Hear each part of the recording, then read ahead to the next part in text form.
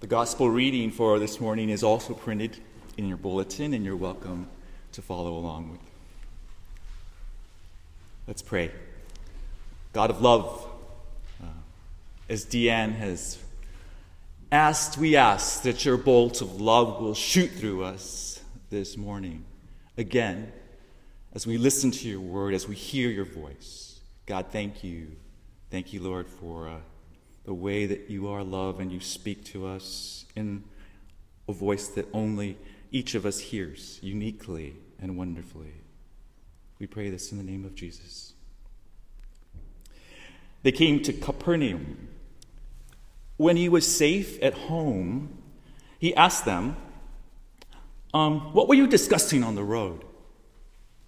The silence was deafening. They had been arguing with one another over who among them was the greatest.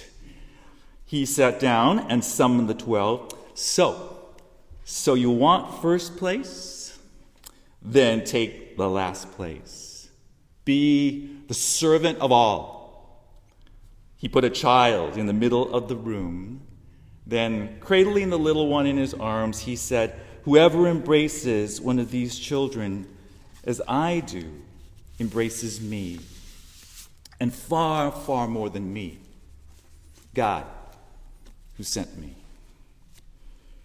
If you believe within your heart, you'll know that no one can change the path that you must go. Believe what you feel and know you're right, because the time will come around when you'll say it's yours.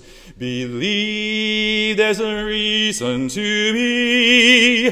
Believe you can make time stand still, and know from the moment you try, if you believe, I know you will.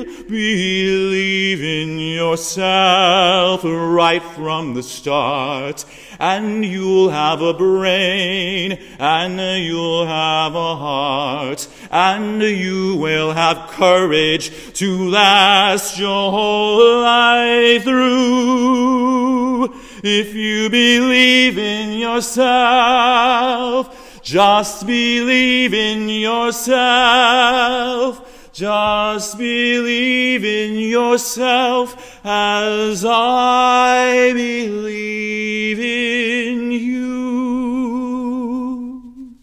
In the mid-1970s, The Wiz, a soul musical version of The Wizard of Oz, opened on Broadway. And although Dorothy, the Scarecrow, the Tin Man, and the Cowardly Lion were now easing down the road, made of yellow bricks with a new funk and a heavy backbeat. The story of a young girl trying to find her way back home to Kansas was timeless. The now iconic four figures, all looking for something that they were sure is missing in their lives, meet the Wiz in the Emerald City. The Wizard of Oz, who now in the show can sing like nobody's business, still has the powerful gift of X-ray eyes.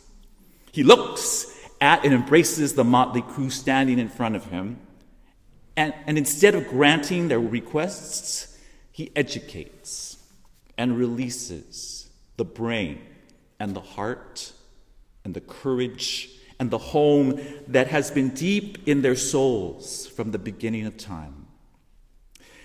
Jesus, the greatest wizard of them all, also has X-ray eyes and really, really exceptional hearing, unfortunately for his motley crew of 12. And you just know, right? He's like Mom catching you and me with our hand in the cookie jar when he asks his question, what were you guys talking about on the yellow brick road back there? Darn it, how does he know? And how will we know who is the greatest? The shepherd whiz wastes no time in answering their question. So you think you want to be number one? You might want to think about it some more, because your number in line, if you get picked for greatest in the land of Oz, is huge. Love and serve everybody, period. All of them. Every single person has numbers smaller than yours.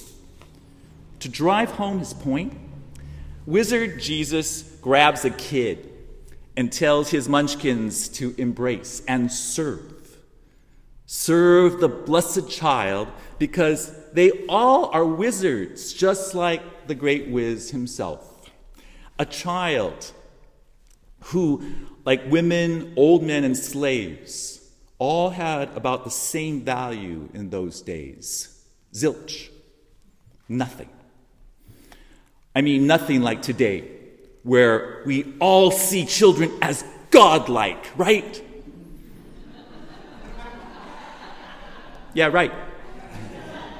I mean, kids are great. And sometimes messy. And sometimes disobedient.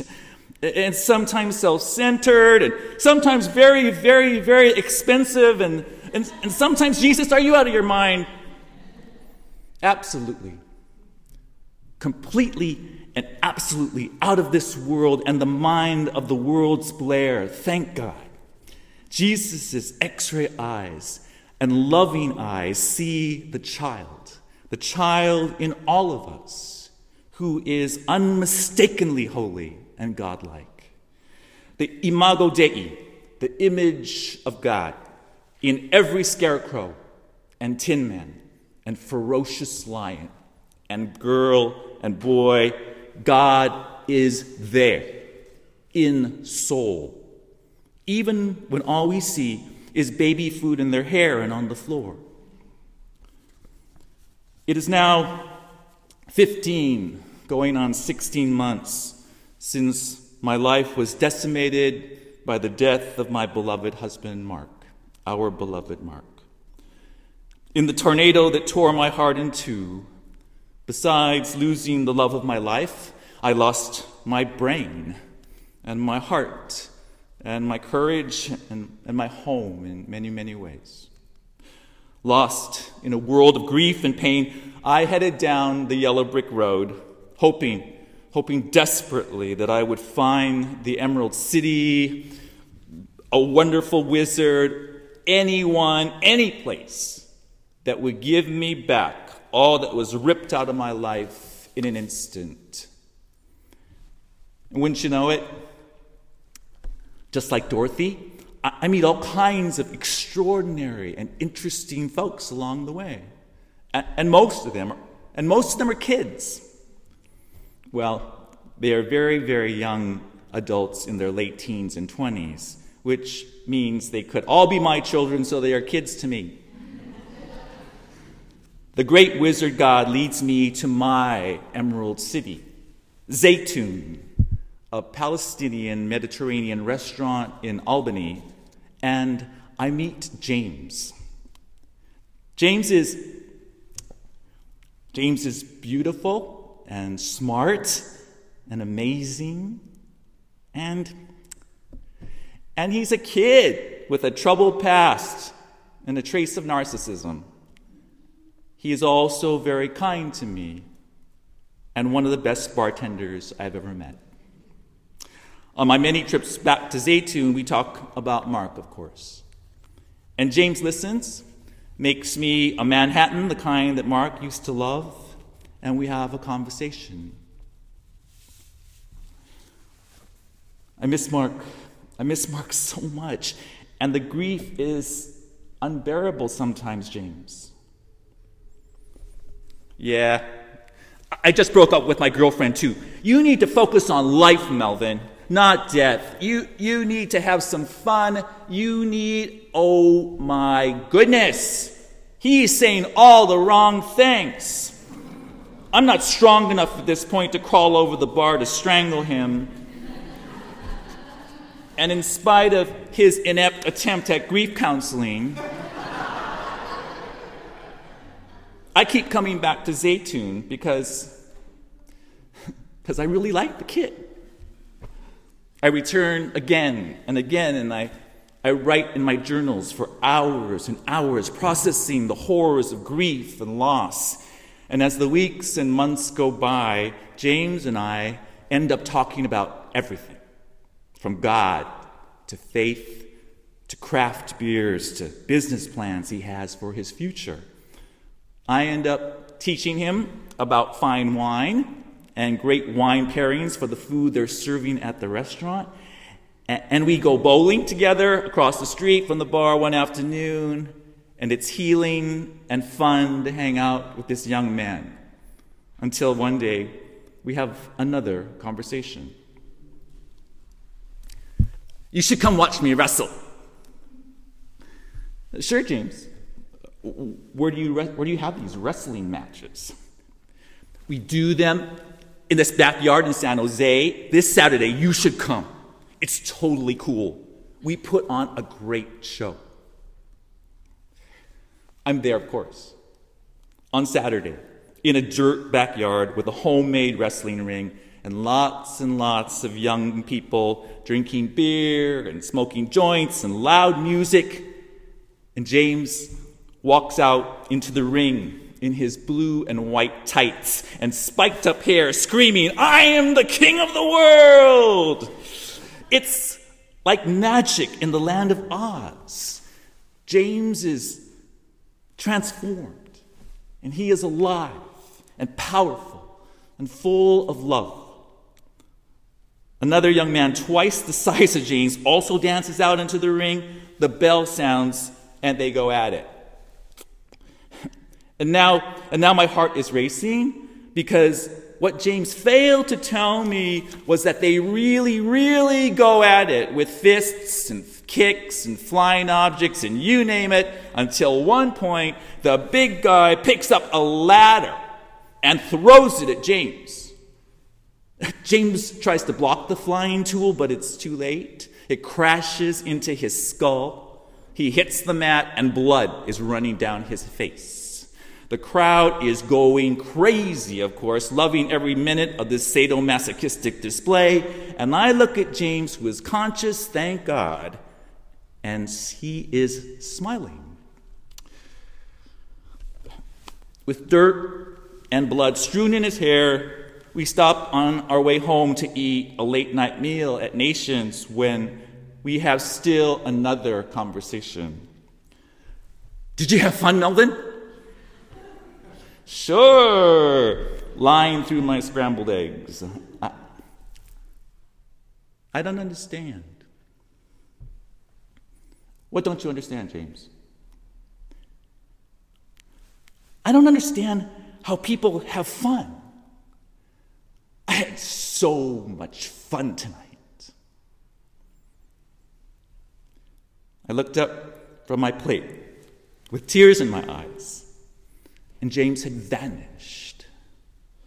There, sitting across the booth, was the Wiz, Jesus, now with a stigmata in his head instead of his hands. I kept hearing James's voice and heart, but all I could see was the Christ child speaking with passion and love and hope and joy, the pure joy of being the person you were created to be from the beginning of time. James was the wizard, the Christ child. The beautiful, bleeding young man was the wizard Jesus, educating and releasing the God gifts in me that I was sure I had lost forever. The wolf also shall dwell with the lamb. The leopard shall lie down with the young goat. The calf and the young lion and the fatling together, and a little child shall lead them. Love and serve and listen to the voice of the child. Pour your life into the children. They are our only hope now. They are the only ones left with a powerful passion and a pure heart and a soul, for heaven's sake. The adults of Oz and America and the world have failed, and only the child wizard in all of us, can save our planet from destruction. Let godly play and fun and childlike faith give us the brains and the hearts and the fearless courage we so desperately need to believe in ourselves, our true selves. We can build a beautiful home, the Emerald City. Believe with all your heart, and let the child lead. Believe there's a reason to be. Believe you can make time stand still, and know on the moment you try. If you believe, I know you will. Believe in yourself right from the start. Believe in the magic that's inside your heart. Believe all these things not because I told you to, but believe in yourself. If you believe in yourself, just believe in yourself as I believe in you.